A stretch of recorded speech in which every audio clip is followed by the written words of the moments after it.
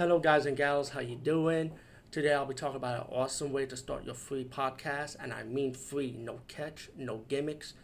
It's totally free, easy to edit, easy to record, and easy to promote and monetize your podcast. It's called Anchor.fm, and I highly recommend you, guys and gals, check it out and start your own podcast and let your voice be heard. And also, don't forget to listen to Wild Dog Podcast and tell them that I sent you and that you hear it from me. So you get more people to join Anchor.fm.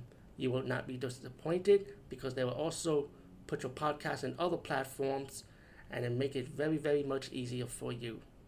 Have a great day, everybody. Hey guys and gals, how you doing? Today I'll be talking about the movie Hell's Labyrinth, also known as Carnivore. And I picked the Carnivore poster alternate title because, to me, if you look at the Hell's Labyrinth poster, it has a dragon in the background. There's no dragon in this movie, but they are CGI demons, the one you see in the background of this poster. Now, this movie's about this woman, right? She saw a guy that she needs help with because she was stuck on the road. And the guy hit her back of the head with a shovel. Hit her in the front of the face, excuse me. And then suddenly she woke up in the bowels of hell with other people with her. These CGI demons come out of nowhere, start killing everybody, and a few survivors have to run away from these demons. And now while they go around the cavern trying to find a way out, trying to survive, a few survivors end up meeting with a swordsman that will help them out trying to get out. He'll battle the demons, use this amulet to keep the demons at bay, and then they'll still have to run while they were their own separated ways.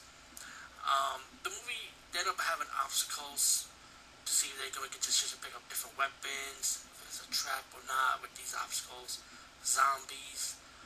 The movie is heavy CGI. You can tell everything's done with a green screen background. I thought it was kind of cool. If I do an independent horror movie, I think I will do it like this, to be honest with you.